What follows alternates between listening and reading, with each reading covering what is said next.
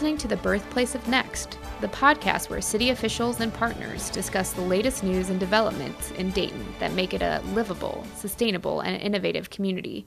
I'm Dayton Sustainability Specialist Meg Maloney, and today I'm talking with Commissioner Matt Joseph and Luke Sulfridge, Director of the Sustainable Ohio Public Energy Council.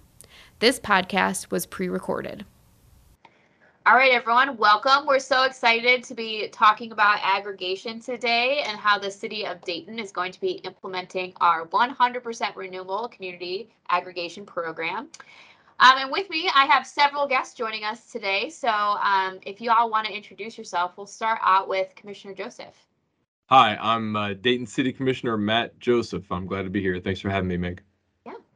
And we also have Luke joining us. Luke, would you like to introduce yourself? Absolutely. Luke Sulfridge. I'm the Executive Director for the Sustainable Ohio Public Energy Council. Thank you, everyone, for joining us today. So we are essentially just going to be walking through the basics of what is a community aggregation program, how does it work, why are we doing it, and how it can benefit residents. So starting out, community aggregation can be kind of confusing. So I want to really start at the most basic level possible. So Luke, I was wondering if you could answer what is aggregation and why are communities interested in it? Sure. Back in 1989, Ohio became a deregulated energy market. What that meant was that residents could shop where the power came from the generation supply side of the electric bill, which is roughly half your electric bill. But it also enabled communities to do it together or even as councils of government, such as SOPEC. So aggregation enables us to shop where the power comes from, to help negotiate that rate.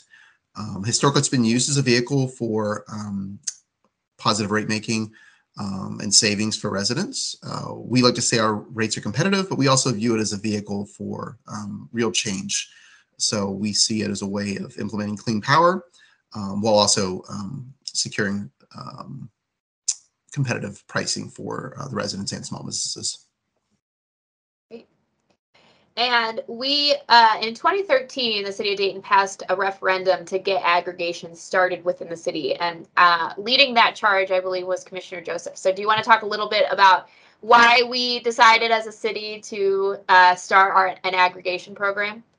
Absolutely. And there's actually even a backstory to that, if you want me to get very deep in this. I was a staffer on the Hill in Capitol Hill in the 90s, and that was when Ohio's deregulation was taking place. And I was a skeptic back then, as I continue to be a skeptic of that entire process. So I had a front row seat for how they dismantled the single energy market. And so fast forward to becoming a commissioner, I put a lot of pressure on the city manager's side, on the office, to try to move us in that direction, both to aggregate and to increase our percentage of renewable energy that we're using, both as a city organization and for the city in general for our residents. So after a lot of complaining and working with the city manager's side and my colleagues, we got that on the ballot in 2013, as you mentioned, and our residents voted overwhelmingly for aggregation. And I was really thrilled that it happened, and it sort of set us up for success today after sort of a long and winding road. Awesome. And Luke, can you talk a little bit too about why cities, I know you mentioned that we can save money through this, but what are some other possibilities of how cities can use aggregation to push maybe for more renewables or for some other benefits for both the environment and for residents? So aggregation is really a powerful tool, and it really simplifies the process for folks wanting to do the right thing. So at the community level, it enables us to help hundreds of thousands of residents go renewable at the same time. It's largely through a process called energy certificates at this point. They take the green attributes and apply those to the power supply. But it also enables us to use our bulk buying power. SOPEC, for instance, is the second largest customer for AEP Energy. We'd be the fifth largest city in the state on paper. So we're now looking at 250,000 residents in that buying power collectively, which is an incredible resource for some communities, much smaller than Dayton. We have villages the size of 100 residents up to the size of Dayton. So for them, it gives them the ability to negotiate policy. We have a really strong net metering policy for solar accordingly. It also is the shared knowledge base. So we operate a lot as a shared energy office. So for the renewable cutting edge sustainability projects, we can be that vehicle and conduit We're also relying heavily on our members themselves. They bring a lot of knowledge to the table. We're governed by the communities we serve. We're also a public agency, so we're subject to public records requests, we're sunshine laws, and we're audited regularly, which transparency I think is really welcome in local government these days across the board. But at the end of the day, we view aggregation as a tool, and it's a mechanism, and it's one of our largest programs we run through SOPEC, but it's the ability to move the needle in a big way for us to get to our climate goals, both as an organization, for our communities, and then also help facilitate. We don't have shareholders, we have members. Each one of our communities has a seat at the table and votes on what we do. So part of that, if we've done our job and we have savings, we're able to use some of that money, a small piece of it, back for community grants to do really positive development projects. And in the best case scenario, we're able to take those community grant dollars and leverage those for even more dollars. So we just passed a community grant for one of our member communities a few weeks ago for $15,000 for a heritage tourism site. And that enables them to be competitive for $1.5 million grant that they're applying for. So it's one example, and there's been several other projects we have been successful, both public and private, in the last few years that have leveraged millions of dollars with relatively small, speaking government terms, investment from the community. So really the sky's the limit on creativity and what's possible, but aggregation is a really powerful vehicle if used for those positive changes. Yeah, and I will say, just speaking with other sustainability offices out of the state, a lot of people are almost jealous that we have a deregulated market, mostly because community aggregation is a very powerful tool, as you're mentioning, that we can hit our sustainability goals within the city, but also do a lot of really other exciting things like these projects that you're talking about. And yes, I was just talking from someone from Wisconsin who was like, I just wish that we were a deregulated market, so that, because it's much harder for them to hit some of these goals that they set in their sustainability offices and as a city when they don't have a deregulated market. And it helps our residents, right? And so like it's a win for the city and our residents because we're able to be more flexible and do some of these really cool programs with it. Commissioner Joseph, could you speak a little bit to our aggregation program before, because we are now restarting this program in 2021. So can you talk a little bit about our last program and maybe why it ended and why we're starting this now and maybe how it's a little bit different? I can, but I want to talk for a minute about the irony of what you just said, because having a deregulated market helps us as a city and helps SOPEC and small communities who want to go to renewable energy, who want to be cleaner. But for the state as a whole, it would be much better if the state would just say, we're going 100% renewable. So we're leaving behind a huge percentage of the population that would have been a potential user, potential market for this sort of thing. So while dereg is good for us, it's still a shame that we couldn't bring the whole state with us, and really practically the whole country. So we're taking advantage of what's in front of us, and that's good. But there's so much more that could have been done. So much opportunity costs that that's out there that it's too bad that more of the country and more of the state doesn't see things the way we do, doesn't see the urgency of reusing renewable energy. So initially too at Capitol Hill, wasn't it supposed to be more of like a federal program? Like they wanted to deregulate all the states, or I could be It wasn't a making that federal up. initiative, but it was back in the days when there was a push by Republicans to deregulate in a lot of areas, and energy was one of the easiest.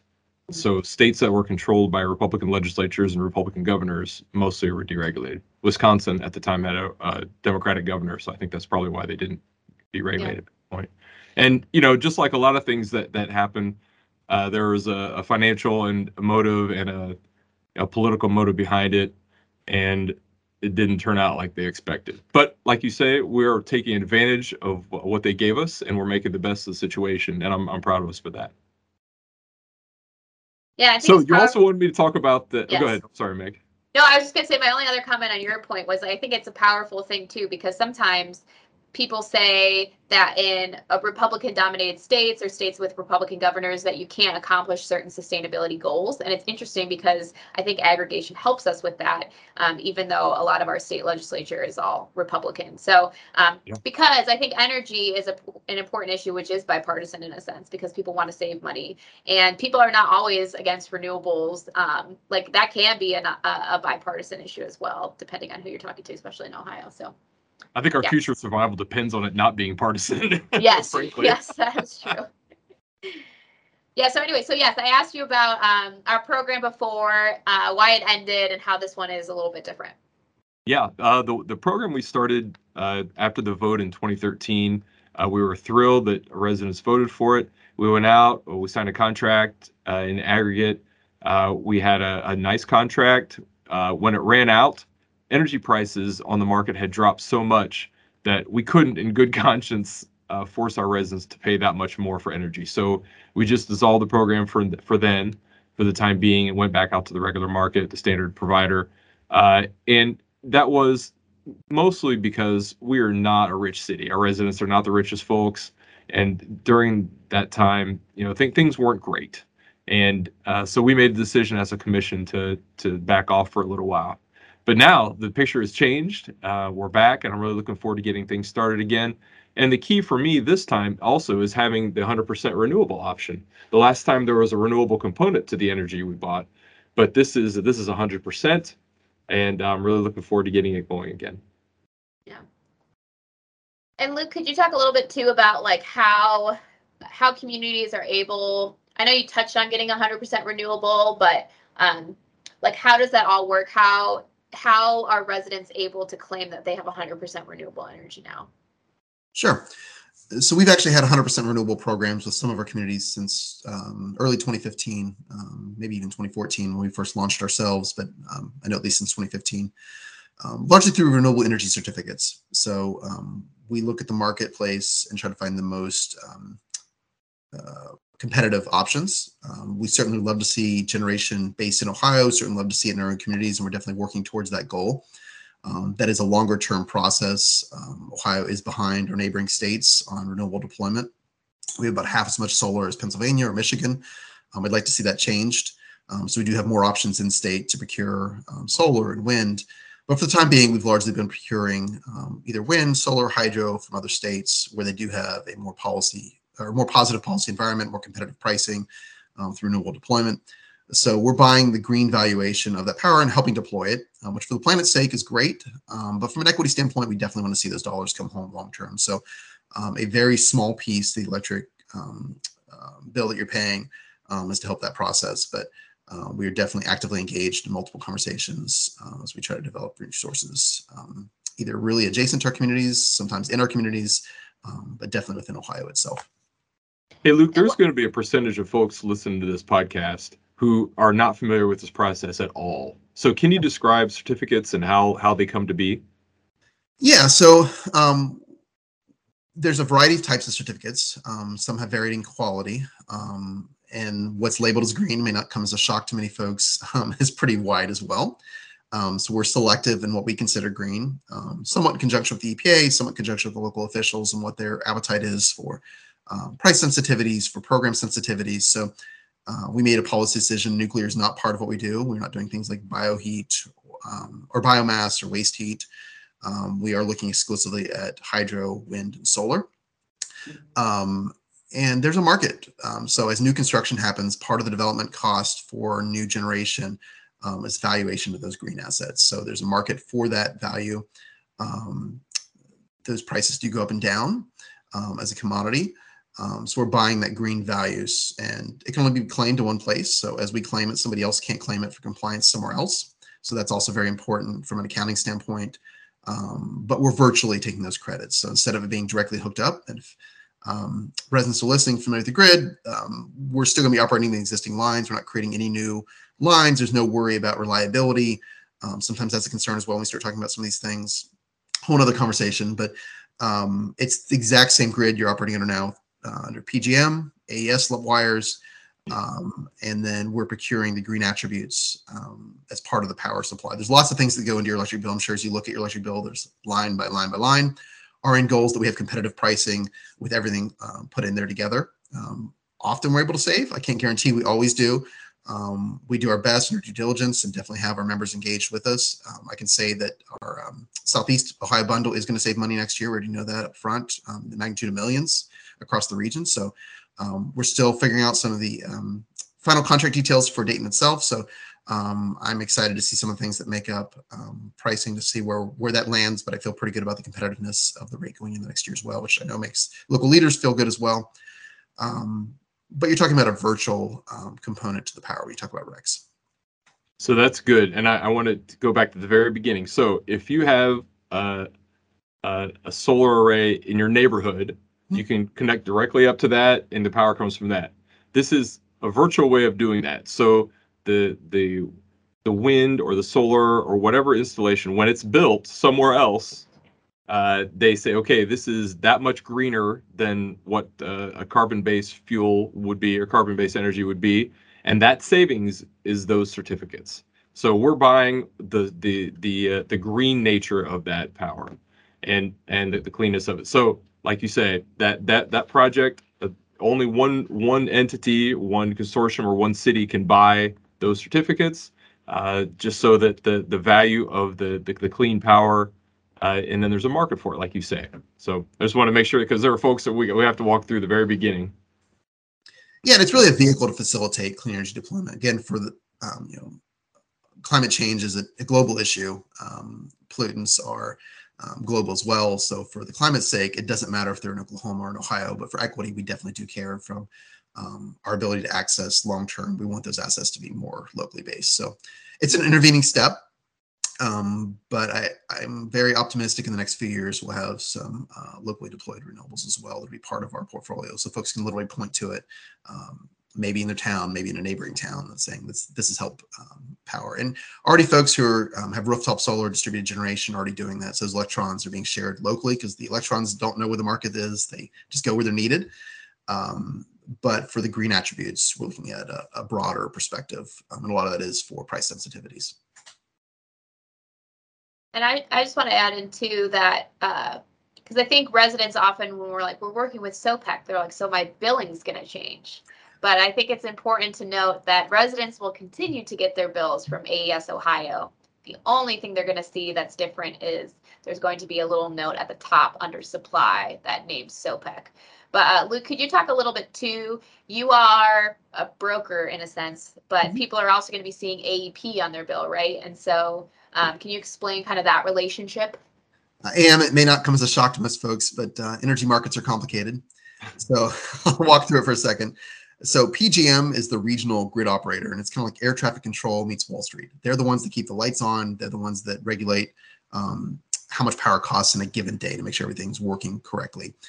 You go a layer below that, you have the utilities that operate the lines and wires, and they operate with PJM to manage that and make sure that the folks, if there's a storm, they're the ones out there literally putting the wires up and making sure that all of us stay safe and warm.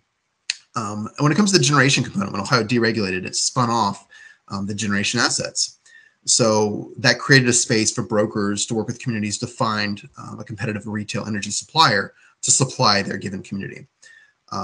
SOPEC became the alternative. SOPEC is a government broker. So we operate much like a government broker, but we're doing it for the benefit of our government entities. And they're also steering it. So it's either local mayors, county commissioners that are making those decisions. So we are working with the CRES, or the competitive retail energy supplier, to procure the power, but those contracts are negotiated with on behalf of our members themselves. And that's what the final rate is going to be based on, is our ability to negotiate those rates. So instead of the utility setting the default for price, in conjunction with the Public Utilities Commission, it's way more complicated than that. But essentially, that's what's happening. If you aren't shopping, we're going out as a community saying we want to set the floor for our pricing. And hopefully it's cheaper. That's not always the case, but it can be the case. And in that case, if we have green power and it's cheaper, then it's a no-brainer. I'll promise competitive. It's a market. Markets go up and down. They change dramatically. So we're making the most informed decision we can. But our ultimate goal is to save residents money at the same time as going green. That's the perfect scenario. Great. And Commissioner Joseph, too, I think we've been talking about green a lot. Can you talk a little bit about why the city of Dayton, or why you specifically, when you tasked the sustainability office to restart aggregation, you said this time I want 100% green. Kind of what is your, why did you do that? And what's the city's goals, I guess, in terms of sustainability and 100% renewable? That's a very good question. I would say we're all here trying to do the best for our residents, right? We're trying to do the best things for our citizens. I got elected to try to do the best that I can for citizens, and that includes long-term thinking. So while we're not a rich city, and we haven't been for a long time, hopefully we'll get back there, but we're just not. That doesn't mean we can't think in the long term. So one of the greatest crises, if not the greatest crisis of our day, is the fact that we're just slowly destroying the planet.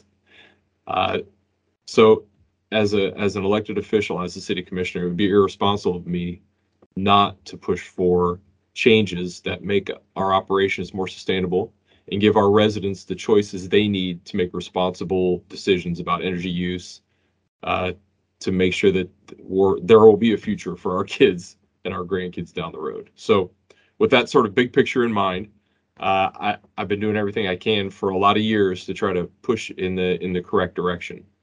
And the key is, as we mentioned before, we want to make sure that we're not disadvantaging our citizens who have been disadvantaged in many ways before. So this current situation, as Luke mentioned just a moment ago, this nice balance of a good cost and being 100% renewable, this is an ideal. This is it's a dream for me that happened this way. It's working out very nicely. And I'm proud and I'm happy that all these years of work are culminating in this. So I think it's important for the city. It's important for our future, and it's the right thing to do. I think it's important too to mention that when we were putting together our sustainability plan that was passed in August of 2020, something that when I was doing research about kind of the stresses that we have in the region is I think it was 2012, we were considered one of the worst cities for air quality. And a lot of that is related back to generation of fossil fuels. So not only are we advancing to try and get cleaner air through this program, but we're also trying to protect residents, because I think that we have 55% or more of our residents in the city, right, are minorities too. And so this is like an equity kind of perspective that we're taking as well, as this is an equitable way to build a better future for our residents. So yeah, I think it's powerful because Dayton might not be the richest city and we might be, not the biggest city, but we're still making really strategic and smart decisions to kind of push for a better future for our residents. And that's why I think people are drawn to Dayton, because they're drawn to this idea that like we're all in it together and we're all trying to build a better future. And every single person that you talk to in Dayton has that kind of mindset, which I think is really, really a beautiful thing. So my next question, and I'll throw this over to Luke, but Commissioner Joseph, if you want to answer it too, kind of suspense. So who's participating in this program? Like if it's are all residents in the city in this, or is it just a couple people kind of, and how do people know if they're participating or not? And what if they don't want to participate? All good questions. So the program we're describing is an opt-out electric aggregation program. So the default setting is that, I'm going to throw some caveats out here in a minute, but everybody is in the program unless they choose not to be in the program. That's the baseline setting. The caveats being, if you're in the PIP program, which is folks getting assistance on the utility bills, you are excluded from the program. If you are currently getting electric heating rate code, we are not going to include you in the program. You're getting very competitive rates on that side. If you've shot for power without rejoining, and if you're over a certain load, so industrial customers are not included as well. But and then if you don't want to participate in the program, you can call a number that'll be sent out in a letter. And historically, those letters have had a fee. If you miss the window timeline, you're charged a fee. We're a government agency. We believe in serving the benefit of our residents. We have no fee. So if folks decide a year from now they want out of it, if they decide 3 days after they get the letter they want out, it's the same situation. They'll be able to make one phone call and be able to leave the program. If they're on budget billing, they'll be still on budget billing through this program. So we try to make it as flexible as possible, providing the most maximum benefit. Roughly a third of customers shop where the power comes from, and the other 2/3 don't. So it's really the folks who don't shop that we're serving. But I'd also encourage folks who do currently shop where the power comes from. This may be for your local church, maybe for your house, maybe for your small business. Wait until you see our prices, because it may actually be cheaper. And I actually think a very strong chance we're going to be cheaper. So if you can be 100% green, help the city be part of the program, and be cheaper, why would you not? And you've frankly already done the process before through shopping. So come back into the program, support it, and benefit from it, because there may be real savings yourself as well. So I would encourage folks to pay attention. So what's called an opt-out letter comes out. So you'll be receiving that in the mail in the month of April. That's going to describe the terms of the program. It's going to describe the pricing and the process if folks want to opt out of it. But do look at the pricing. If you have any questions, you can call and they'll walk you through it. But I do think it'll be a very competitive offer come that time. Luke, will that opt-out letter go to all residents, or will it go to only ones who are not under a current contract? Oh, it'll go ones who are not under a current contract. So I believe if you are not eligible for ag, you won't be receiving the letter because it's based on that list of folks who are eligible for the program will be receiving that letter. So if you don't receive a letter, we will hopefully by the time this podcast airs, we'll have a link to it or a number, but we'll get you contact information where you can opt in if you're eligible otherwise. But everybody should be eligible unless they fit one of those categories I just described or makes a decision themselves they want to do other things with their power supply. That's great. I'm glad you answered that because I think there are a lot of people who will want to opt in. So we're going to have to make sure to get the word out to them. Certainly hope so. And one other letter that comes in that process too, you'll actually get a letter from AES. So folks, don't be alarmed. Sometimes it is confusing. You get a letter from AES saying you're being enrolled in an aggregation program. We're going to do a full rollout to make sure folks are as aware as possible, but they'll be receiving that letter in addition to the letter from AEP describing the aggregation program itself. So that's called a rescission letter. And then shortly thereafter, they'll get the opt-out letter. And why, or how do I word this question? What if you don't want to opt in? Well, you kind of covered that. You can just call. But why would they not want to opt in? Ooh, well, I'd say if someone wants to opt, you're saying if they're already with another program, don't want to opt in? Yeah, or if they get the letter, because since they're automatically opted in, some people might be like, well, I don't want to do this. What are some reasons why potentially maybe? Yeah. A lot of times it comes down to price. So if folks think the price is competitive, then I would encourage you to stay put and take advantage of the green program. If you don't think it's competitive, that's certainly a right folks can exercise to leave the program pretty easily themselves. So I'd say that's the most compelling reason. Folks can go on Apples to Apples. The state has a website they maintain that has pricing, but I think you'll find our pricing much more competitive than those rates. Also, if you are shopping for that, just as a bit of consumer protection, customer protection, do be very careful of contracts that have a initial offer. So it may be a really cheap price for 1 month and then spikes way up. So if you are shopping for power, be very leery of the details. Also, some of them have a flat fee in addition to a really competitive rate, and then they'll have an annual fee or a monthly fee. So I think it's one of the strengths of the SOPEC program that we are a nonprofit government agency. So we're looking out for our residents the best we can in our member communities. So we've done our homework. We've done our best effort to lock in at a competitive rate that hopefully is cheaper, but there are other options available to folks. But I think they should be very informed and careful as they proceed on that front. Opting out's one thing, but when you start going to the competitive market, there's a lot of other variables that they should be aware of. I think that's a good point. And I think it's important to note, too, that people don't always have to.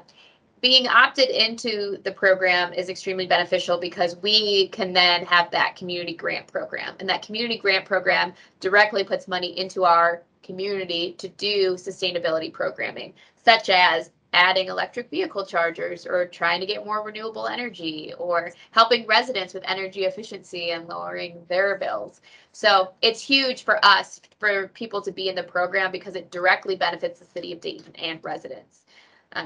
And I think the other thing important to note too is there's a step down option. So if you're someone who doesn't like renewables as much, but you want to still be in our ag program, you can call AEP and still be in our program, but just get the step down option, which is fossil fuel based. Obviously, we recommend people doing the green program because there are a variety of benefits both to people and our planet, but you can also step down if you're passionate about that. Great. And I'd say that we were one of the first community choice aggregators in the country to go 100% green as the default product. So that's been exciting and really lets cities like Dayton really shine. So folks that are looking for investing in communities, the entrepreneurial spirit, it's a really good indicator that folks are very forward thinking when it comes to power and supply. And we're also hearing from a lot of the developers at the state level. So again, the solutions Commissioner Joseph alluded to earlier, we believe in local solutions at this point. We are not seeing a lot of agreement at the state or the federal level on how to move forward on renewable energy policy. So this is a way for us to act locally and see real change and significant change. So we have 250,000 Ohioans that are in our program collectively. So that's not insignificant, but also really does shine a spotlight on these communities that they are doing big things. And as the big corporations are moving into the state with some of these big mega projects you're hearing about in the news, they're demanding renewables. So where they locate their facilities has a lot to do with the ability to procure renewables. And that's state policy, that's local policy, but that is an active conversation. We're hearing from our port authorities, we're hearing from local officials, and it's an important consideration. Yeah, and Commissioner Joseph, could you speak to a little bit, because like I said, one of the great things about this program is this community grants. So if you had a wish list as a commissioner, because you've been pushing sustainability for a long time in the city of Dayton, what are some things that you're excited to see that that the city of Dayton could explore with having additional funding to do sustainability projects? Oh, the list is long, Meg. I've been waiting for a long time. I want to have local generation. I want to have generation on city land with solar or wind or whatever we can do. I want to electrify our fleet so that the trucks that pick up trash, the police cars, everything else is electric and running on renewable energy. The list is long, Meg. I could go on forever. You don't want to hear the whole thing, but there are many projects out there, even things as simple as something we're already doing, which is putting chargers out there for EVs. There are a lot of things we can do. It's a target-rich environment, as they say. Almost everything we do is going to be helpful for the planet, helpful for our city, and really make us look good as a city, like you mentioned before. Make us a destination place for folks that think like we do, that we need to save the planet and be smart about it. So yes, the list is long. Great. I can elaborate on a few of them we've done pretty recently too, because some of them are pretty exciting and a lot of fun. So the city of Logan just recently deployed Tesla police cars, and we bought the chargers for those. That ended up penciling out financially for them. They're very excited. Those are the first in Ohio. We helped with the Department of Energy grant for an electric public transit bus. We've helped with the local match for a battery backup system for our water treatment plant. We've helped do inside consulting for solar projects on sewer plants. So it really does run the gambit to support what Commissioner Joseph just mentioned. It's pretty exciting and a lot of fun. And those are based on the number of residents in the program, not the total amount of load. Again, we're an environmentally focused group ourselves, so we don't want to penalize for folks for being efficient. So it's the total number of participants in the program by household rather than the total load itself. So yeah, I'm excited to see. And again, the grant process as well is very transparent, like everything we do. So that is approved by our board of directors to release those funds. All public records as part of that process, the application. Yeah, it'd be really exciting to see where Dayton does deploy those funds. Hey, Luke, if people are watching this and they're interested in this program and would like to talk to their city council people about this, how do they go about that? Do they contact you first? What's the best route for them to go? Yeah, either myself or Phil. Phil Lepla is our boots on the ground, so to speak. Phil is very well versed in what we do. We are one of the largest aggregators in the state. I believe we're one of the biggest innovators as well of using the aggregation program beyond Ohio, even, I would say. So yeah, we'd happily talk to folks. If they've gone to ballot like Dayton had before, it's just a matter of re-implementing the program and a few pieces of legislation, some good conversations. If they have to go to ballot for the voters to initially authorize the program, we're happy to have that conversation as well. And we've done that for many of our communities from the beginning. Yeah. And I think it's important to note here too that the city of Dayton did a pretty long process of looking for aggregators across the state, and we interviewed probably at least 10 to 15, and I probably called at least over 10 cities to try and narrow down a list. And aggregation, unfortunately, some brokers will take advantage of cities and try and charge them a higher rate or try to put in some more funding for the broker. And so I think it's important too, if cities go to ballot and are interested, that they really do their homework by connecting with other cities, because I think the really cool thing about Ohio is that everyone's really friendly and trying to help other cities along. And so I was just thrilled. I talked to so many different people from all over Ohio who were just really excited that we were doing this program, but also were really great about helping us narrow down our list. And obviously, we're very happy that we went with SOPEC, not only because they're a very trustworthy group, but Luke, as you mentioned earlier, the sunshine laws that you all have, the ability to provide grants for our community, the transparency, the willingness to work with us are all huge, because not every aggregator in the state is willing to do those things. And I think that's really important for people that are listening that aren't in the city of Dayton to just, do your homework, contact people, contact us at the city of Dayton. We would love to talk to you about the process that we all went through. Because you just have to be careful. And I think that there are some really other great people too, but being careful, I think, is an important part of finding and ending up with a good broker so that you're happy. The last thing I wanted to speak about too, and this is for Commissioner Joseph and Luke, because you both can talk to us. I was just listening to a really interesting NPR. It was a WYSO, I guess, bit in part of their morning news that was talking about how we actually have a big Appalachia community that has moved here a long time ago. We have a lot of roots to that. And what I think is so exciting about SOPEC is you all started in Athens and in Appalachia to work with these communities who have been affected by closing coal facilities, or I guess generation facilities, right? So I was wondering if either of you could speak to that. Mostly, Commissioner Joseph, you could talk a little bit about the immigrant community and how, I don't know, anything you want to add in on there. And then Luke, maybe talk a little bit about why it was so important for you guys to start in the eastern part of Ohio. Yeah, that's a great question, Meg. And it's just a nice coincidence, a happy coincidence that SOPEC is based out of Southeast Ohio, because so many of our residents came from the same place as theirs. They came from the South when it was time to open car factories here, production during the Second World War, and thereafter, when sort of we had our boom times in Dayton, we had a ton of people coming from Tennessee and Kentucky and further south, and their residents are still, their descendants are still with us here today. And the fact that we're cooperating with Luke and the folks from SOPEC who are based in Southeast Ohio, it's nice. It's really very nice. And in fact, it has a practical component too, and that is that community has a reputation for being a little bit skeptical about new things. And if we can point to communities in Southeast Ohio that have done it successfully already, that gives us a step up, and it gives us, I think, a better chance of reaching out, and the program's a better chance of succeeding. So it's worked out really well for us, I think. I'll speak personally for a second, I guess. I'm very excited about it. In fact, I've got several relatives myself, great uncles that left after World War II, came up and worked at RTA there. I've got relatives that are still there, very active in local government in the city of Dayton or in the broader community of Dayton itself. So I think very, very strong connections to Appalachia, especially Kentucky, but also Southeast Ohio and Southern Ohio. So I think for us at SOPEC, for us to be connected to clean energy in particular, there's a historic connection to energy for our region and yours too. So this region has powered the nation, largely powered a lot of the machinery from World War II.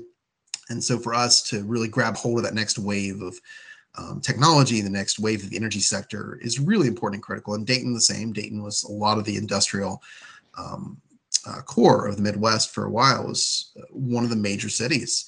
And still really has that grit, really has that determination.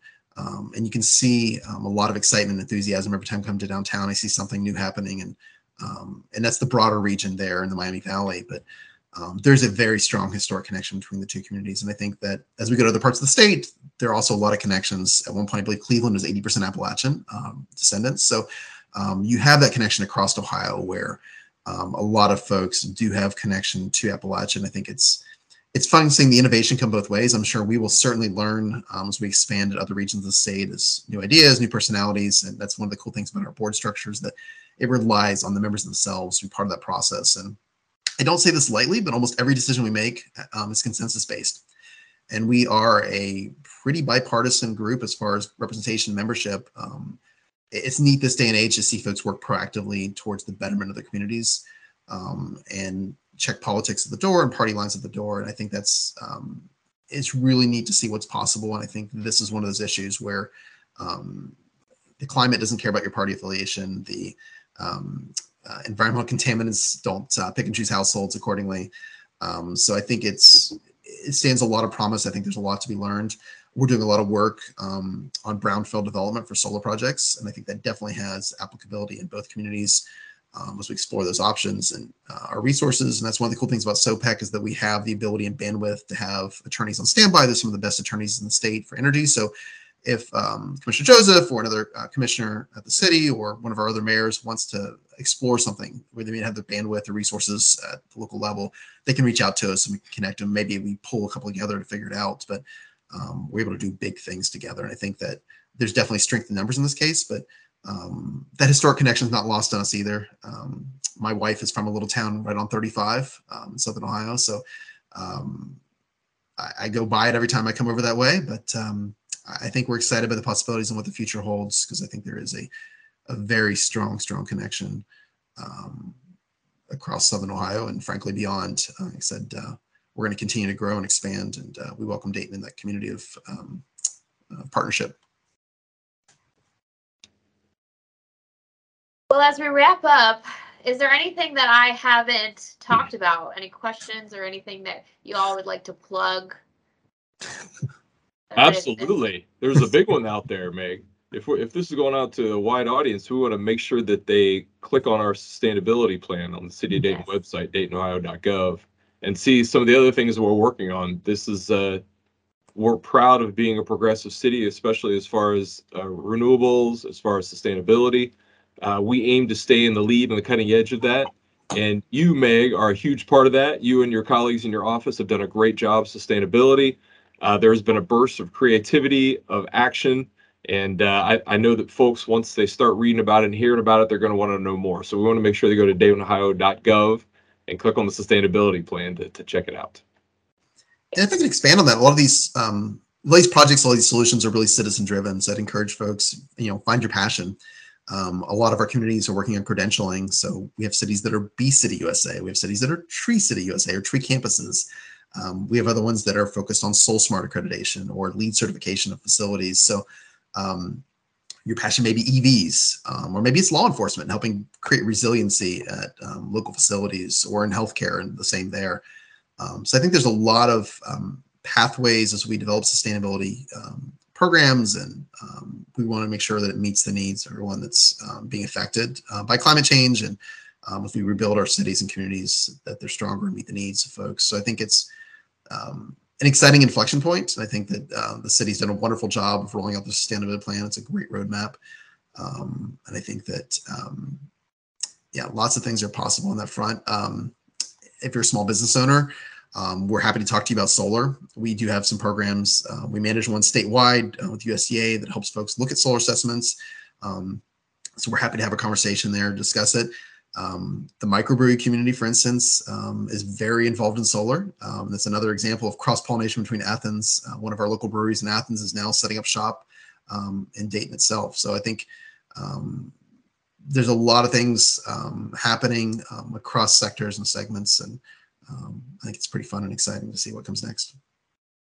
And Meg, I do have one more thing too, Luke. Those are great points. I want to mention too that this is all made possible at the city level because my colleagues are all in agreement with me on this. All 5 of us, of my commission colleagues, are looking to be more sustainable, are willing to make the sacrifices necessary to build a better future in that way. So I want to thank them too. Yeah, and I would like to thank them too, because our sustainability office is relatively new. We just started in 2019, and then our plan came out in 2020. But yes, we do have a lot of exciting things on the horizon. I think aggregation is the kind of Kickstarter for us in a lot of ways, because the community grant program is going to help fuel a lot of our programming that's going to directly benefit residents. We have a plethora of projects, from waste and illegal dumping, recycling, composting, to energy efficiency in homes. We've been working with groups to do weatherization. So I'm very excited. We have, as Luke mentioned, everybody's talents and passions are, I think, represented in our sustainability plan. And I'm excited that we have so many people in Dayton that are passionate about sustainability, because it really helps drive our program in a very positive direction. So, but yes, we couldn't have done this without Commissioner Joseph and your colleagues supporting us and starting our office. And I think we've accomplished a lot in the 2-3 years that we have been doing this work. So definitely exciting. Well, I want to thank you all for joining. This was very good. Hopefully you listeners learned a lot about our aggregation program. We will have more information on our website at daytonohio.gov. You can also call our call center. They have, if you have any questions, they can answer them or direct you to our sustainability office to answer more questions. But thank you again, Commissioner Joseph and Luke, for being here. And we're excited to kickstart this program on June 1st. Thank you, Meg. Look forward to it. Thank you all. Thank you for listening to the Birthplace of Next. We'll be back soon with another episode.